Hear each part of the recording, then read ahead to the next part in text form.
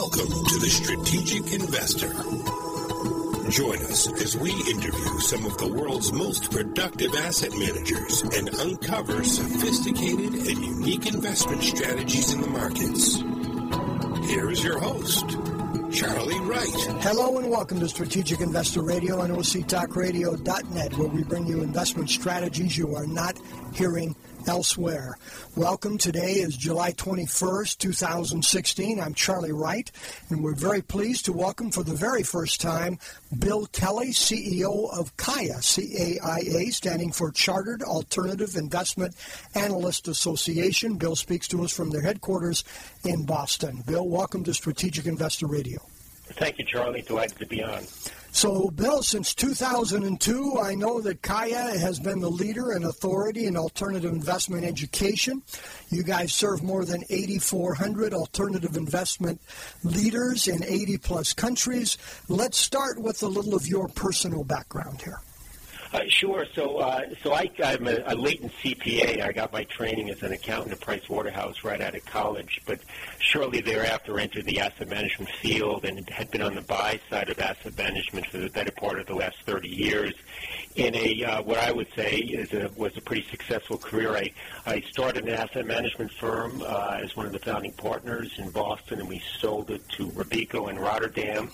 And it gave me a great understanding as to how the asset management business and industry works. And it was a great run, and I enjoyed it tremendously, but I was looking to be an entrepreneur again after we sold our business and was looking around for various things to do, and sitting on top of a non-for-profit in the educational space was not necessarily at the top of my list. But when CAIA approached me with this opportunity, it was around the acceleration of alternatives as sources of return streams and portfolios, and I fell in love with the concept. I've been here about 2.5 years, and it's just been a terrific run, and I very much believe our best days are still ahead of us. Well, that's a good positive attitude. I'm sure everybody there appreciates. So tell us about CAIA, who it is, who you serve, and what it's about. Sure. So it's still a very young organization, and our product is education. It's as simple as that. The AIMA, which is the Alternative Investment Management Association out of the UK, probably in the late 1990 time frame, as alternatives were getting more and more organized in institutional portfolios, although the history of alts goes back over 50 years, they were really coming into the fore in the late 1990s. And AIMA had thought there should be some designation that underscores a level of professionalism and ethical behavior when it comes to alternatives. And they looked at the CFA, and the CFA has done an excellent job, a brand I have tremendous respect for. They were primarily in the traditional space, so they felt there should be a CFA-like credential for the alternative space.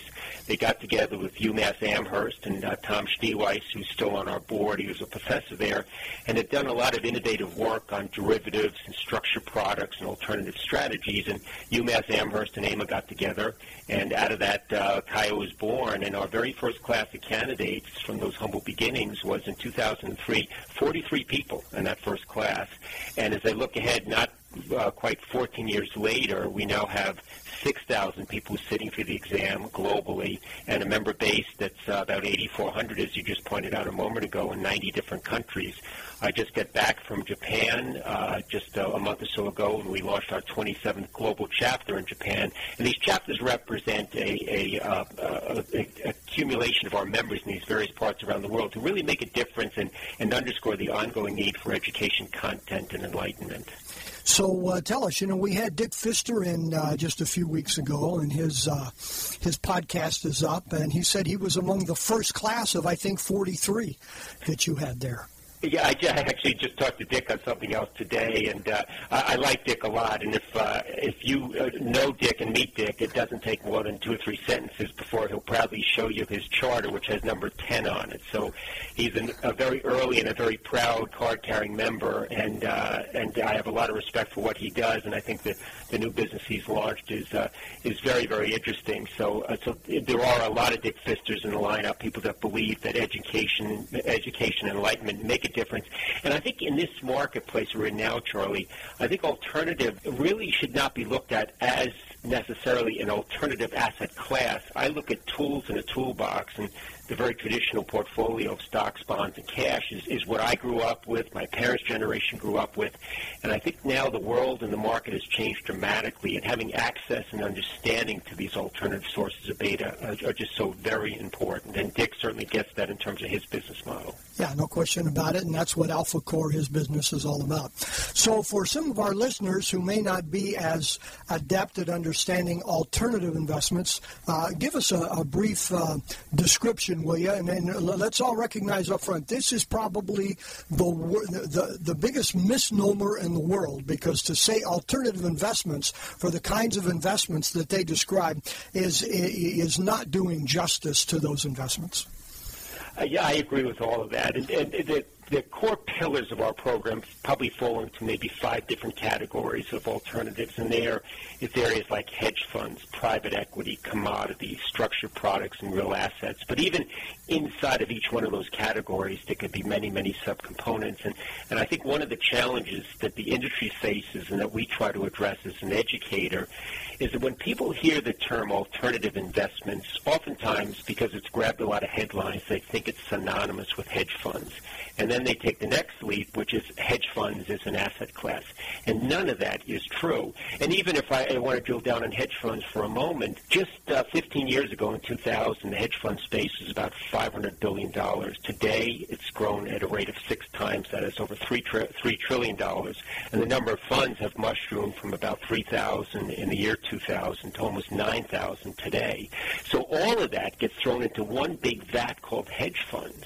And it's really a collection of different strategies, and you could have a risk mitigator that's trying to hedge out either currency risk or market risk, up to a leveraged beta play on what the British pound is doing post-Brexit and everything in between. So I think it becomes very confusing for the unsophisticated investor or uneducated investor to really approach these tools to see how they can fit into a portfolio. I think the concept of getting uncorrelated return streams into a portfolio is an excellent one. But unless you understand the rules of engagement, how to approach it, it becomes much, much more challenging.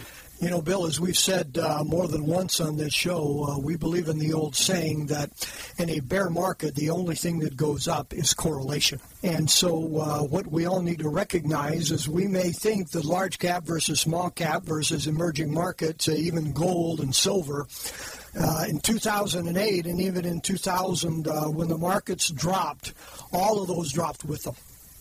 And the commodities did not. And so many strategies of the hedge funds and now mutual funds and separately managed accounts and others did not, because they are tactical, because they are strategic, because they're long short, because of the strategies that they have. So for all advisors, I think many are really coming to recognize the importance of having real diversification and not just bowing to diversification and giving lip service to it.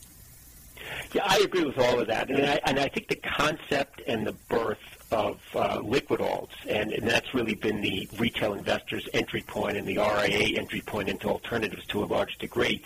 And if you rewind the tape and look at it, it's very interesting. The vast majority of products came out post the global financial crisis. So you had the S&P in 2008 down 37%, and that was a horrible situation, and it got a lot of people scared and panicked, and a lot of people, I think in many cases, got out before the S&P hit rock bottom, and I'll come back to that in a moment. But if you look at what's happened post-2008, we've had 7 years, and the S&P is 7 for 7 in up years. And if you look at the average return of the S&P for those 7 years up to the end of 2015, it's up on average 15%. And this year to date, I know the market was off a little bit today, but it's up another 6% year to date this year. So the concept and the nervousness of investors, which caused this liquid alts to be born, has sort of waned a little bit. And I think what is meant to be a risk mitigator and trying to have less drawdown risk, but with the corollary of less upside capture, I think people have forgotten what drawdown risk is all about. And they're looking at any kind of liquid alt product as a drag on their portfolio as they see the S&P racing ahead month after month, quarter after quarter, year after year. And you've got a lot of sovereign intervention in place. It's continued to push a bull market in bonds when you've got over $10 trillion of sovereign debt yielding less than zero. So the concept, I think, is an excellent one. I think people forget what happens in the inevitable down markets, and we are going to have one. Nobody can predict when it's going to happen. Even the most sophisticated investors are a lousy market timer. But having a better risk-adjusted portfolio to sharpen off some of these edges, particularly on the downside, when behaviorally people just don't want to tolerate that, and then they're very slow in getting back into the market when things start to go up. Bill, no question about it. Investors can have very short memories, and it can be very, very frustrating for everybody in the industry. But we need to stop and take a short break here. We're talking again with Bill Kelly, CEO of Kaya, the Chartered Alternative Investment Analyst Association out of Boston. You're listening to Strategic Investor Radio on OCTalkRadio.net, and we'll be right back.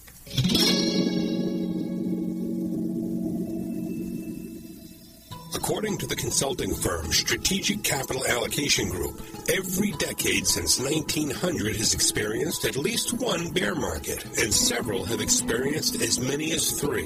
So how do we protect our principal from these declines without missing the gains when prices rise? At Strategic Investor Radio, we interview asset managers with unique strategies designed to both protect and grow your investments. Investing is not rocket science. It's rocket fuel if you know how to harness it.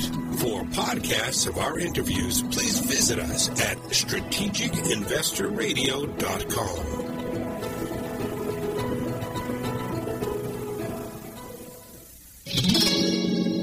All right, back to Charlie and his guest. Thank you, Paul. Again, we're talking with Bill Kelly, CEO of Kaya, the Chartered Alternative Investment Analyst Association out of Boston. So, Bill, you've talked to us about what Kaya does and why it's important. Who gets the Kaya designation and why? Well, it started out as a designation focused on asset owners, and by that I mean the sovereign wealth funds, big public pension plans, endowments, and foundations. And as we've grown as an organization and matured as a brand, we now not only want but take all comers. So our lineup of members and candidates include asset managers, global regulators. We have some people in the media in some cases that have been through this curriculum. So it's been a pretty good lineup and a pretty good mix. More and more people in the distribution side, relationship management, investor relations are also showing up in our candidate and member pool as well. But interestingly, getting back to the more retail-oriented liquid alt funds, we saw the advent of that over the last several years and the growth of it, and we felt that we needed to have an educational solution geared more toward the wholesaler who's closer to the retail asset owner, because the retail asset owner is rarely, if ever, going to be talking to the portfolio manager. So we created something called the Fundamentals of Alternative Investment. Basically the same index as our core curriculum. It's more of an executive summary to give the right vocabulary and approach to these wholesalers so they can have a better and more informed conversation with the asset owner, i.e. the retail investor, and can talk about the positives, the negatives, and the risks associated with alternatives, and really treat these as solutions to be discussed as opposed to products to be sold. And I think ultimately, if we're going to be successful as an industry with liquid alts, these products really have to be bought more than they've been sold. And I think that's been part of the challenge over the last several years. I think they may have been bought by nervous consumers in 2009 and 10, but I think over the last several years, they're products that have been more sold than bought. And I don't know if the asset owner truly understands the value proposition and what index that these various products should be measured against. So getting back to your point, Charlie, we covered the gamut of potential professionals in this industry, and we're now also focused on the more retail-oriented entrant. And for the retail-oriented entrant, the fundamentals you talk about, is that a course? Is that a video? What is it here? So it's a 20-hour online certificate-based program. It's self-paced, self-study. It's 20 videos. You can get through it in 20 hours if you're so inclined to sit down and do it nonstop. But I think that the right pace and approach is to probably do this over several months. We've had major wirehouses come to us and have put every wholesaler through through this program because they feel it's a very good value proposition to have these wholesalers understand a product that has been relatively new to many, many organizations over the last several years. Okay, congratulations. That sounds like a great thing to do to help the end investor. Now, you keep mentioning liquid alts. Does Kaya cover real estate at all? Does it cover business development companies, those kinds of things that may not be liquid? Yes, we have non-tradable strategies like real estate, timberland, farmland, are all covered in our curriculum. They are a key component of it. And it's important, Charlie, for us that while we were born, one of our founding partners, UMass Amherst, we were partially born out of academia. The moment Kaya becomes an academic exercise, we become less and less relevant to the industry. So it's very important for us, and we do this interfacing with global thought leaders around the world in terms of what's happening. So not only do we have to get the topics right, we have to get the weightings right, too. So you look at hedge funds, for instance, it probably was a much bigger weighting in our curriculum in 2003. Today it's about 15%. And if I look at where the future's going in terms of topical areas, areas like infrastructure and private debt are going to have a tremendous need for assets. And I think those are going to be areas of tremendous gain and probably bigger coverage for us as we move ahead into subsequent editions of our textbook. And Bill, what do you guys do for people once they gain that designation? You mentioned chapters. What kind of events do you put on? What kind of ongoing services do you offer? So we have these 27 global chapters, and we probably collectively put on probably 300 or 400 events around the world every single year. They're content-based in that we have speakers come in and talk about something that's very topical. It doesn't necessarily have to be within the four corners of our curriculum. Blockchain and cryptocurrency is something we talked about recently. There's a lot of going on, or discussions on machine learning and big data. Those are topics that we've covered in some of these sessions as well. And then some of these content programs will cover what's in our curriculum. So we try to stay very current. It's a way of engaging our members not only socially, which there is a benefit to that too, but it's you can be competitors by day, but if you come together as members in the evening at an event, it allows you to take in this content, talk to some of your competitors as peers, and really try to understand where this market's going and to build ultimately a very good value proposition for the asset owners at the end of the day. So, Bill, a question we like to ask all of our guests here. What keeps you awake at night? Well, I think that if you look at the market today, and I alluded to this a moment ago, the very traditional 60-40 space, as I said, it's fraught with risk right now. You've got PE ratios that are at near all-time highs, and as I said earlier, almost north of $10 trillion of sovereign debt yielding less than zero. So there used to be a concept of a risk-free rate that might have been 3, 5, 6, 8%. It's now negative. So if I'm an individual or I'm an RIA servicing an individual's assets, it's got to be a very deep and informed conversation about how they are going to meet their goals. I think the question used to be, well, tell me about your risk tolerance. And when you had fixed income to work with and markets that were not as toppy as they are now, I think the conversation really today has got to begin with, tell me about the liability side of your balance sheet. What are your expectations around retirement? How many children do you have, and what's the cost of education? So at least I can get a fix on what the obligations are. And then tell me about your dreams. Do you want to have a second home? Do you want to travel when you retire?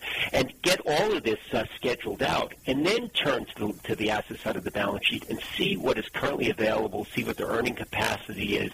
And then you've got to have a very serious conversation about how they're going to meet those goals. And I would say in almost every case, if the thought is, well, my risk does not go much beyond equity and fixed income, it is going to be very, very hard to meet those goals. I think getting uncorrelated return streams into that portfolio can dampen down some of that volatility and deliver better risk-adjusted returns. But if my expectation is that I want to be in the equity markets and I'm willing to ride out these 30% down periods, most investors can't tolerate that. But if you can tolerate it, Charlie, the answer is not so bad. And I saw something that I think FactSet put out not too long ago, that if you go all the way back to 1929, when some of the data was first really put together in a reasonable, manageable way, so you're going back almost 100 years, you can drop a pin in any period of time and go out 15 years. And if you look at the S&P for that 15-year period of time, any time in that 90-year window, it is up. But during that 15-year time, you have a lot of volatility. If you want to shrink it down to 10 years, it was only down 2 times in that period of time. So again, pick any 10-year window and it's down only twice. But most investors don't have the tolerance to stick it out when things get rough, and then they're late coming back in. And one other related point that I can share with you is that I saw another study recently the FactSet had done, and they looked at the S&P returns for the 10 years ended October of 2015. And if you were in the market that entire time, your return compounded at almost 6% a year for that 10-year period of time. If you missed just the 10 very best days in that 10-year window, your return was almost -2. So it really underscores the importance of staying fully invested. But if your goal as an asset owner is to try to tack in and out of markets over periods of time, you're not going to be able to do it. Even the most sophisticated investor cannot time markets well. So you've got to have the courage and the fortitude to either ride out these equity markets over long, long periods of time, or try to get a better risk-adjusted portfolio with lower volatility so you don't have to worry and lose so much sleep when you have this inevitable downturns in the marketplace, because ultimately the biggest enemy for the saver is drawdown risk, and that's what they should be looking to prevent. You know, I read this past week that CalPERS, which I think that their fiscal year ends June 30th, that they published their returns for the last year, and they were, I think, 0.6%. And it just shows and they've got, as we all know, they've got obligations to meet. So they have got to generate good returns. And their consultants have told them that they can count on an average of 7.5% per year. And then that's what they were. And then recently they went down to about 7.1%. And now they're expected to fall even further. So the importance of the diversification and being able to allocate those assets to areas that have an opportunity to generate an income for institutions and for investors is just really was brought home to me when I read that article there. Yeah, absolutely, and I think as you so aptly point out, CalPERS is a fiduciary, so as an individual, I may have to cut back on my lifestyle, and maybe my kids are not going to go to the college they necessarily wanted to because I can't afford it now, but CalPERS has public employees who have a fixed asset stream that's been promised to them, a fixed payment stream that's been promised to them, and the ability to go renegotiate that is a non-starter in the minds of these investors. So I think that as fiduciaries, and again, I think there was some noise with CalPERS getting out of hedge funds a year or so ago, and they did not call and consult me, so I don't know exactly what that means, but looking at all the tools in front of them to come up with the best possible means of return for these asset owners on a risk-adjusted basis is something that everybody needs to be looking at, whether or not your portfolio is $5,000 or I think CalPERS might be about $300 billion today. The same concept applies to both. So, Bill, the second question we like to ask all of our guests is, what book on investing would you recommend to our listeners? Well, I had the huge opportunity and pleasure of interviewing Howard Marks from Oaktree, who's one of the largest, if not the largest, private debt manager, distressed debt manager in the world. And this happened at a conference called Alts LA, which we put on in Los Angeles just in March of this year.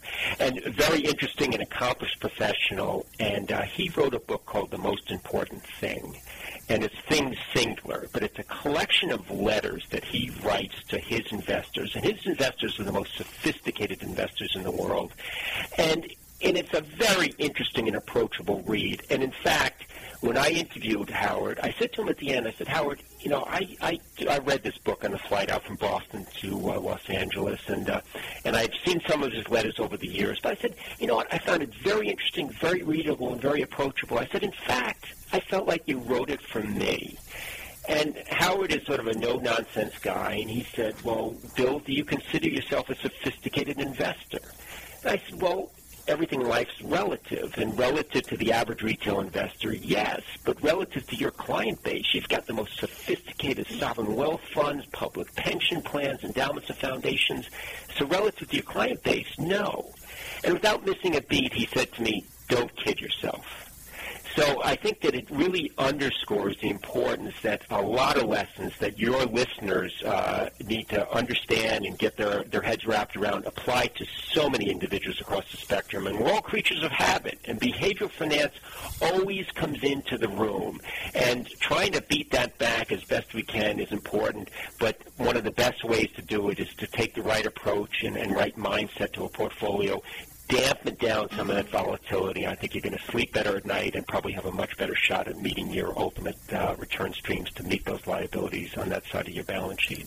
Bill, great minds work alike. I want you to know we have had that book recommended, I think, 3 or 4 times in the past 3 months. Oh, is that right? Oh, yeah. It's a terrific read.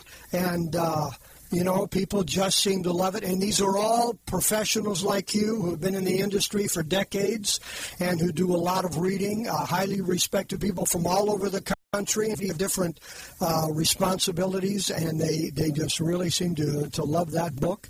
And I've got to admit, I have not read it yet, but it's now on my list, and I'm going to be reading it. So thank you very much for bringing that up here. Well, funny thing in that, Charlie, that when I went to interview Howard, there was a bookstore I knew in Boston. I had a board meeting. I said, "I'll go pick it up," and I go, and this Barnes & Noble is now a Walgreens drugstore.